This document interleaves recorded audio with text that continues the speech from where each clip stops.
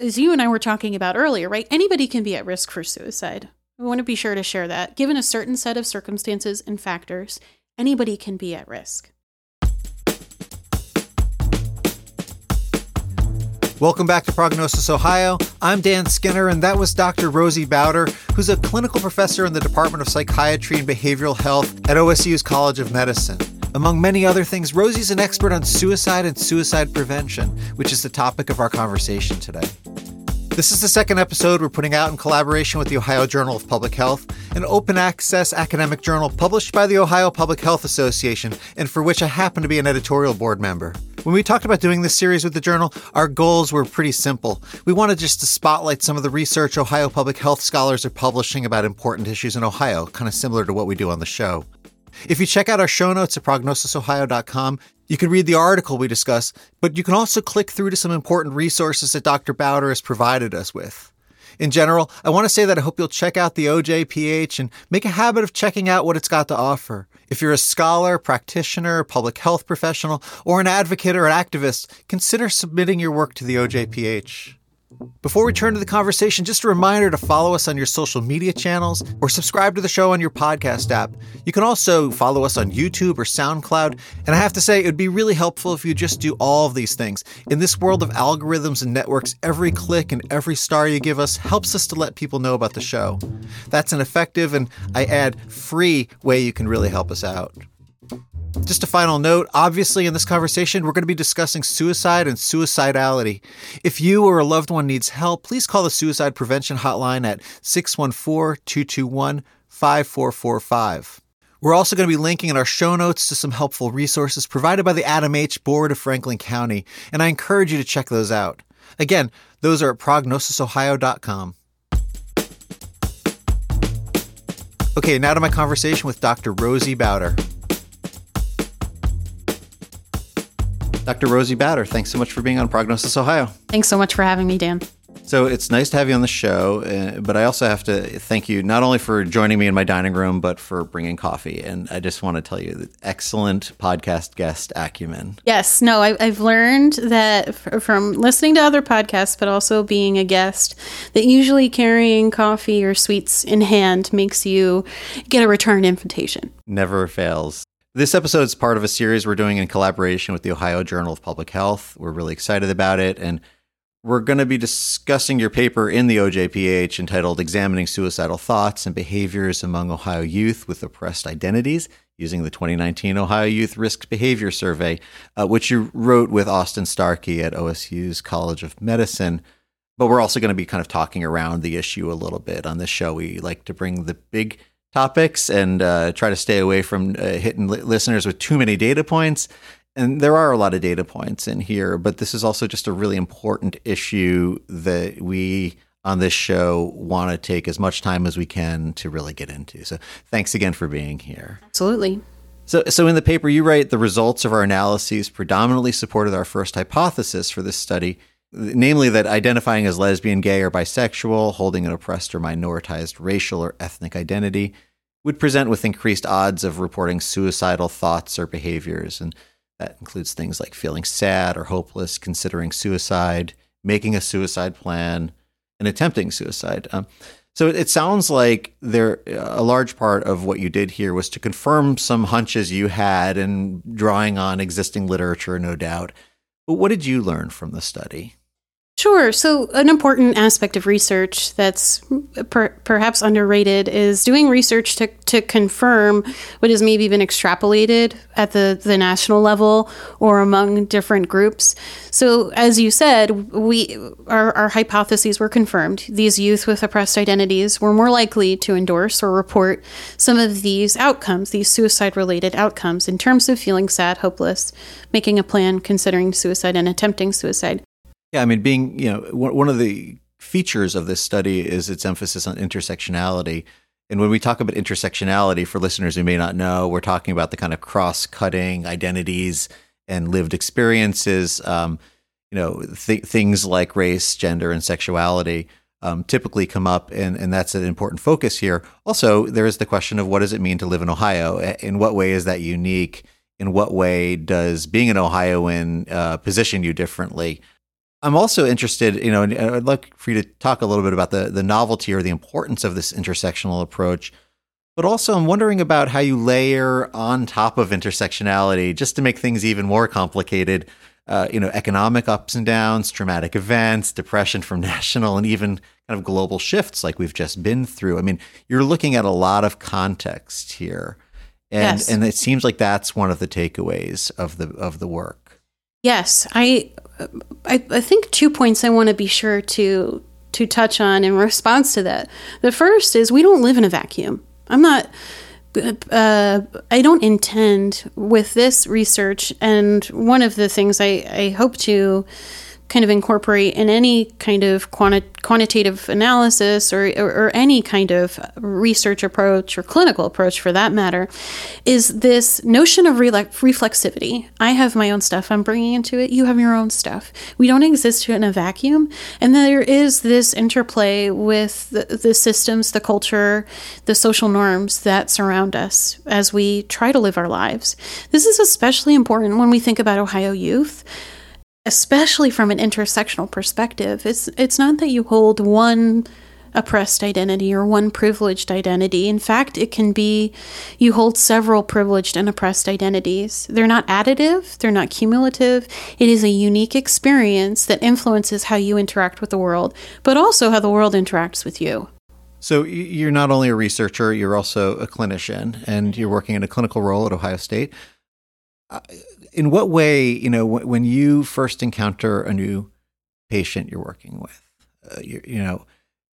how does intersectionality get processed in that moment? I mean, are you doing intersectional thinking immediately? You're trying to figure out what is my understanding of these different cross-cutting identity structures tell me that I need to be on the lookout for, or some questions I might need to ask? I mean, how does this kind of research translate to clinical work?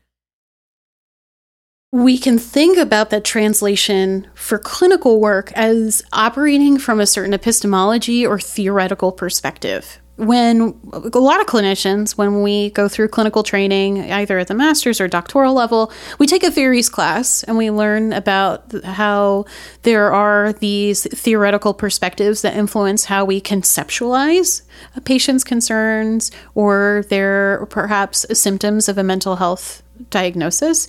I would say maybe it's not so much intentionally intersectional, but coming from a feminist lens. It's something I share with my patients that I use predominantly. So here's my spiel. I use predominantly cognitive behavioral techniques from a feminist lens. Another way of saying that and describing it to patients is I think about the context and the constructs within our culture that influence the way that you interact with the world and the level of power it gives you or it extends upon you.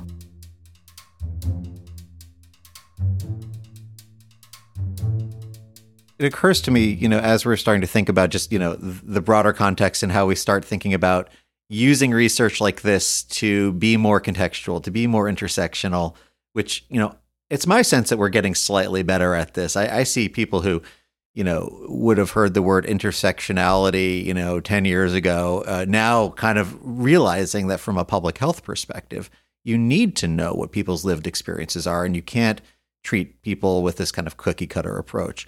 So I think that's become more mainstream over at least the last 10 years that I've been watching it. I do want to ask you a little bit about one thing that didn't come up in the research, but I'm sure you have ideas about. Namely, you talk about the specifics of suicide and suicide plans and sort of how we understand those. But you don't talk in this research about how people are planning to do it and how that factors in. I'm thinking in particular about just the prevalence of the public health crisis of guns and gun violence and suicide and guns.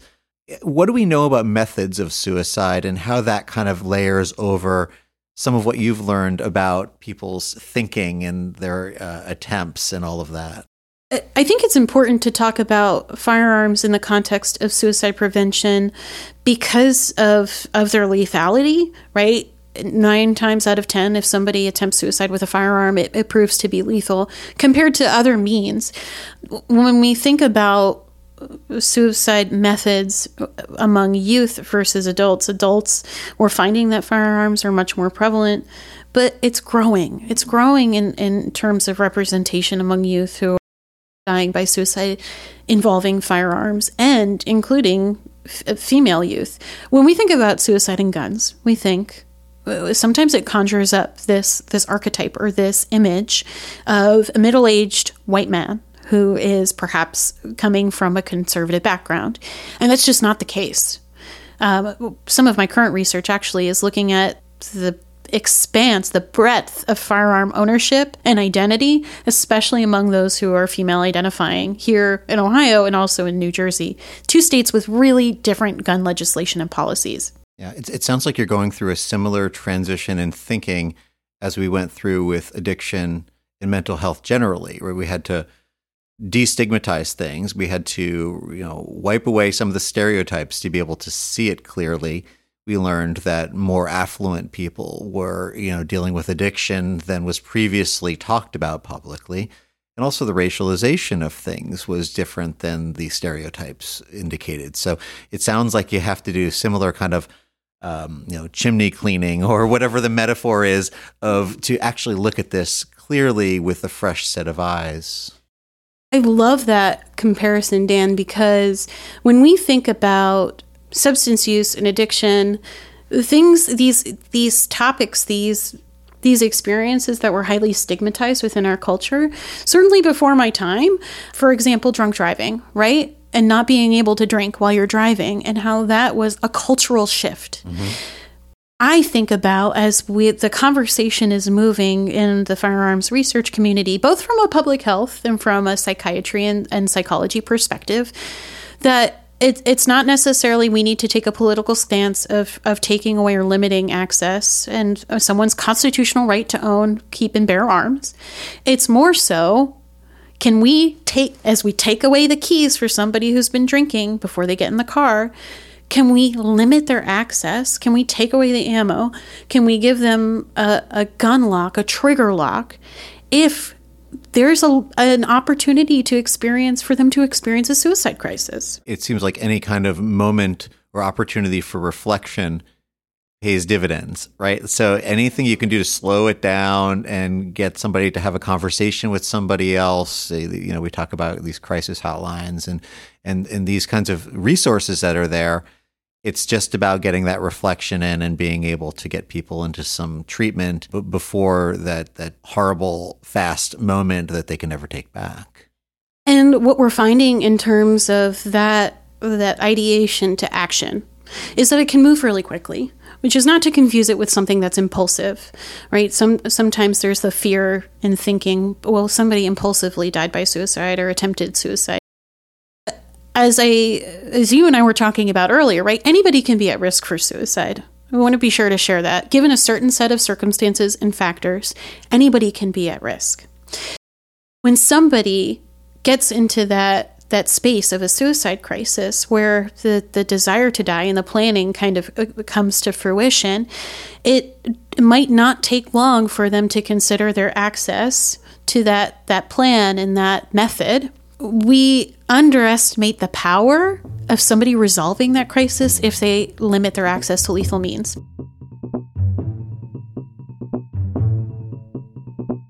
So since this is a podcast focused on Ohio, I do want to take a minute to ask you if there's anything, and you're working as a clinician in Ohio, you're a researcher, you also live here, so there's lived experience.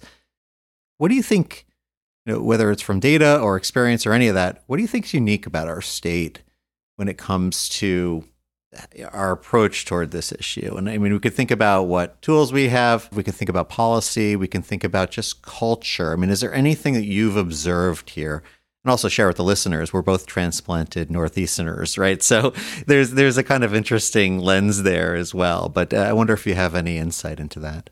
What I've observed in terms of the uniqueness about Ohio makes me really hopeful when we think about suicide prevention. So the state's strategic plan, which was led by the Ohio Suicide Prevention Foundation, actually addresses increased or unique considerations around firearms suicide prevention or conversations about suicide and firearms. personally, I've become involved with a number of initiatives in the state, namely LifeSide Ohio, which is a collaboration between stakeholders in the gun community, people who own and use guns frequently, whether they're retailers, they're shop owners, they primarily use their guns for hunting, and then those that represent mental health and suicide prevention.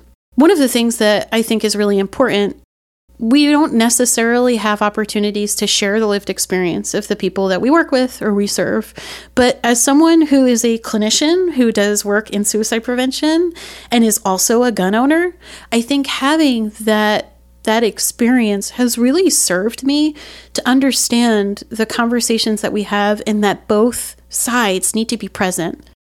It sounds like, there's also a collaboration there. And as I'm looking around the state, I look at the governor's State of the State address, and then you look at some of the conversations across the aisle around guns. I think that people are now well aware of the culture of guns that's in the state, where the spaces for collaboration may be, the places we can't go because politically they're just too hot to touch, right? So, and me as a, bleeding heart liberal, right? You have to come into these conversations with your colleagues, with your friends, with your neighbors who are ideologically different from you and try to find that space. And it seems like we're more well aware of what's possible in Ohio right now, which will hopefully help us to actually move the needle a bit. When we think about who's a gun owner, right, or when we think specifically about gun culture, there are certain images that can come to mind.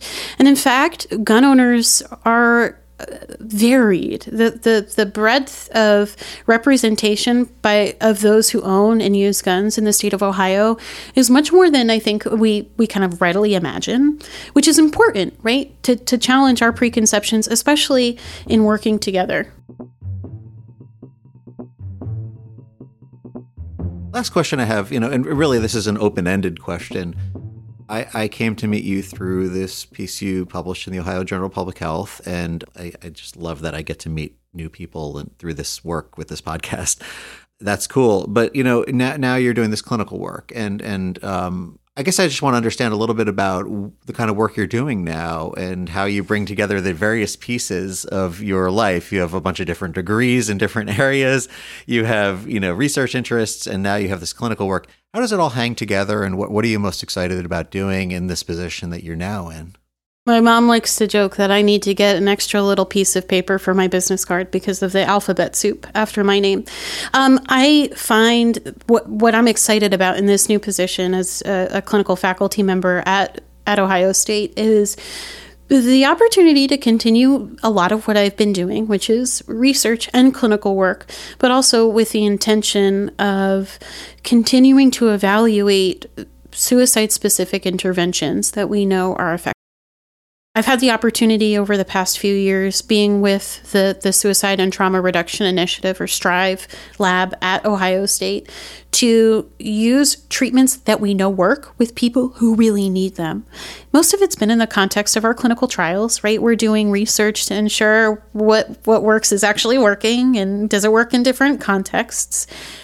I am hopeful in terms of the next steps that we can increase access to good quality treatment to more folks, to more Ohioans within our community, but also across the state. Yeah, across the state being really an important piece. The rural, urban, suburban sort of disparities are huge in our state. And the workforce capacity, if you're in certain parts of the state, is very low. So we're not only, trying to figure out how to do this kind of treatment, but we actually need to figure out how to get people to the places where they can do this work and serve all these different communities. I had no idea moving here that Ohio had so many different kind of regions and sort of elements to it. It was just Ohio to me, and I'm guessing that has to be part of your work moving forward if serving the state is your goal as opposed to, let's say, Franklin County. And another thing that I'll mention, Dan, is we've been really fortunate to be recipients of a grant at the state level to increase access to treatment for both depression and for suicide for folks with Medicaid. And so that's going to be coming to fruition within the next few months, which means hopefully, knock on wood, we're able to increase access to folks, again, who historically might not have access to good quality clinical care.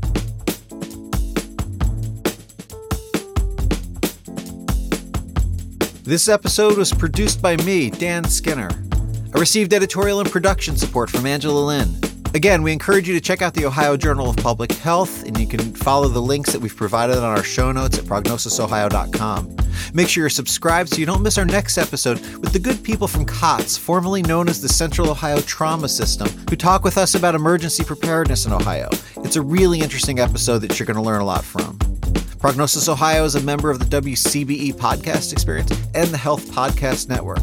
As always, be in touch if you have ideas for guests, as well as topics or ways we can improve the show. We really love hearing from you, and we take this feedback seriously. Thanks for listening.